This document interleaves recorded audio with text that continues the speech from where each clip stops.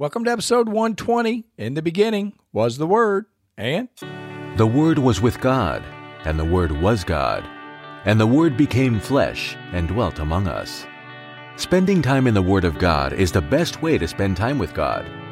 Welcome to No Doubt, No Fear, Only Believe podcast, where we will encourage, inspire, and empower you to live your best life in Christ. Here's Greg. welcome to episode 120. Grace to you and peace from God our Father and the Lord Jesus Christ. I want to continue talking about Father Abraham, and we left off with Father Abraham in Romans 4, and I want to go specifically to Romans 4:20. He did not waver at the promise of God through unbelief, but was strengthened in faith, giving glory to God, and being fully convinced that what he had promised he was able to perform, and therefore it was accounted to him for righteousness. And I want us just to look at verse 20, where he did not waver at the promise of God through unbelief. And we have talked about probably multiple times about the power of unbelief and not having unbelief inside of you, and that we all have a bit of unbelief. Father Abraham did not waver at the promise because of unbelief. And so what we've got to do is we got to understand that it can be there. Unbelief can be that little irritating voice inside of your head saying, this is not going to work. There's no way this is going to happen. And I want to take you back to Genesis 16:16, where it said Father Abraham was 86 years old when Ishmael was born. And then 17:1, where God spoke to Abraham, it actually says that when Abram was 99, God appeared to him. So I want you to think about 86 to 99, and I know we've talked about this before, but what was this guy thinking? What was going on in his world for 13 years? He was raising this kid or rearing this child with Hagar and Sarai. They're all four of them, the child and the two women and Abram, were all in this area together, and life was happening. And I want you to go back to what it says in Romans 4:20, that Abraham did not waver at the promise of God, but was fully convinced. And I think therein lies the key to the Word of God and to belief and fighting unbelief, is that when you read it or when you hear the Word of God being spoken in your life, and again, Romans 10:17, faith comes by hearing and hearing by the Word of God. So the spoken Word of God, you're probably not going to hear God audibly speak to you. I hate to be the one to break that to you, but you're not going to be the guy probably that God is going to say, hey, Jim, I need you to listen up. I'm about to start speaking. This is Father God.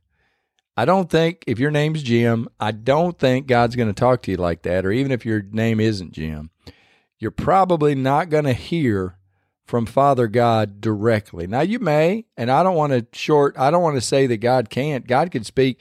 He can speak through a donkey. Heck, he can speak through me. What I want to make you aware of, that he has already spoken through his word. The Bible is God's way of communicating to you and I, but we got to open the Bible, or we have to listen to the Bible, or we have to put it in our ears and put it in our eyes, and we have to plant it.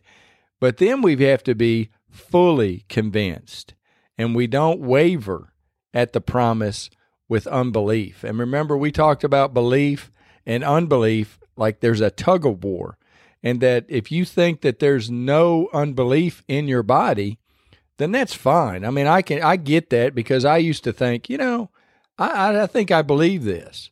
But then I read in John 14:12, and those of you that listen to me often, you know that when I've read John 14:12, where it said, assuredly, I say to you, all these works you will do, and greater works will you do, because I go to my Father. This was Jesus talking to his disciples saying, hey, everything you see me doing, you're going to do.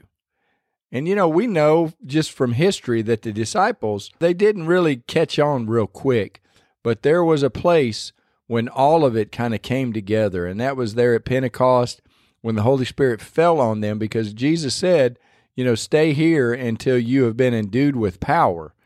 And so the disciples followed Jesus' commandment, not bust out of town until the Holy Spirit has fallen or the promise has come, and they would be endued with power. I want to remind you, one of the enemies that you and I battle is the enemy of the world and the world system. And Abram fought this world system as well, but his world probably wasn't moving as fast as our world. And I'm not making excuses. I'm just saying that Abram was out there in the desert. Now, he had life going on. In 13 years, I mean, every year was very similar, I've got to believe, for Abram. Now, he had different animals being born, and he had different sheep and different goats and different, I don't know if he had cattle or not, but he had all these things going on. But life was real similar from winter to spring to summer to fall. Each year it was real similar. But so these 13 years kind of probably stacked on top of each other. But he did not waver at the promise. And when God spoke to him when Abram was 99 years old, I've got to believe Abram was just as excited to hear from God at 99 as he was back in his 70s. And I just believe that that's the kind of excitement that you and I need to have. We need to hear the word of God, and we need to believe it, and just to put to bed the unbelief. And I wanted to remind you about the unbelief where I talked about earlier in this episode about John 14:12, and remind you that when I was meditating on that scripture and then meditating on Mark 11:22 through 24, where it said, if you say unto the mountain, be thou removed, all of that stuff, with assuredly I say to you all of these things. And I was looking at that banner up there at our church, and it said that we will do something so big that unless God intervenes, it's bound to fail. All of that come together for the perfect storm, where I wrote on a piece of paper one day, I think it was April something of 07, but I wrote on there, I will walk on water. And I want to tell you that from the time I wrote that, 07, what's that about? And I was told not to do math in public, but I think it's about 14 years and some change since I wrote that down. So over 14 years ago, I wrote, I will walk on water. And I'm here to tell you, 18 years later, I still fall through water every chance I get, but I'm still trying. And I know you probably cue the eye roll, and I know that it's probably ridiculous, but I take the promise of John 14:12 says, assuredly all these works you will do, and greater works you will do, because I go to my Father.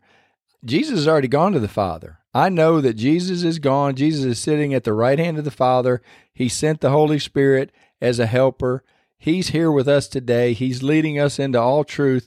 But as I was meditating on John 14:12 and looking at that poster or the little banner behind the choir, and then reading Mark 11:22, saying, if you say unto this, and do not doubt in your heart, but believe what you say, you shall have whatever you say. And I'm looking at, and it says that Jesus walked on water. And if I see Jesus doing anything in the Word, it's saying, as I was reading it, that I could do the same thing Jesus did. Now, I didn't see Jesus walking on water all the time, and I'm not saying that I'm going to have a water walking ministry where I walk out on the Red River down here in Louisiana, and I walk out there and I preach my sermon every weekend. No, I'm not saying that. I'm just saying, now, and I understand that it's a miracle, and I understand all of that stuff, but I also understand that the Word of God is true, and it says that if I see Jesus do it, I can do it. So for whatever reason, back in April of 07, I wrote down, I will walk on water, and I'm here to testify to you that I'm still not walking on water. And you may be wondering what this has to do with Abraham, and maybe nothing, but maybe everything. Maybe when we wait on God, or wait on the answer, or wait on our faith to get big enough, maybe the thought is, maybe we need to get rid of this unbelief. And I read Romans 4:20, he did not waver at the promise of God through unbelief, but was strengthened in faith, giving glory to God. And I want to give glory to God. I want to be strengthened in faith, knowing that I am going to one day walk on water. Now, it may be in heaven, and I may just skip across a pond or an ocean or a lake. Don't know, don't care, but I am going to walk on water. I don't know when, and I don't know how, and I don't know where. But right now, I'm telling you, the thing that floods me before water hits my ankle or my foot is unbelief. And if you think you don't have any unbelief, then I'm just going to encourage you to get out there and go walk on water. Because I'm telling you, through many failed times, you're just going to get wet. And most of you are probably thinking, well, that's just dumb. Why would anybody say they want to walk on water? And I can't honestly answer why I wrote it down, but I did write it down. And I do remember the place where I was. I was in church, and I was about third row, on the pew. No one sat in the front two rows, obviously, because it was an Assembly of God service, and you got to keep those two open, I guess, because no one ever sits in them. I was sitting on the third row and looking at that sign and wrote that down, and then I started exercising, and I'm putting up air quotes, exercising my faith by trying to walk on water, and it just never seemed to happen. It still hasn't happened. And I haven't tried as much because we don't have a pool anymore. I kind of here and there, I kind of step out in faith and just get in sync. But it's fun to try, and it's fun to see how God leads me. I mean, it changed my life when I decided to do that, because I really didn't realize how much unbelief I had in my body. And it's a ton. It's a ton, because I can't shake it. And so I want to encourage you, when you start thinking, well, if you ever, maybe you don't, but if you ever think, I really don't have any unbelief, then find something that requires a miracle and then go do it. And I want to remind you real quick in Mark 16:17, and these signs will follow those who believe. In my name, they will cast out demons. They will speak with new tongues. They will take up serpents. And if they drink anything deadly, it will by no means hurt them. They will lay hands on the sick, and they will recover. I know it doesn't say they walk on water, but signs and wonders will follow them that believe. And that, if that's not a wonder, some Yahoo walking on water, I don't know what is. Well, that's enough for today. God, I thank you so much for your word. I thank you for Father Abraham and the example that he shows us, Lord, that he did not waver, but believed the word of God. And God, I pray that we could have that faith, the same faith, and I know we do have it.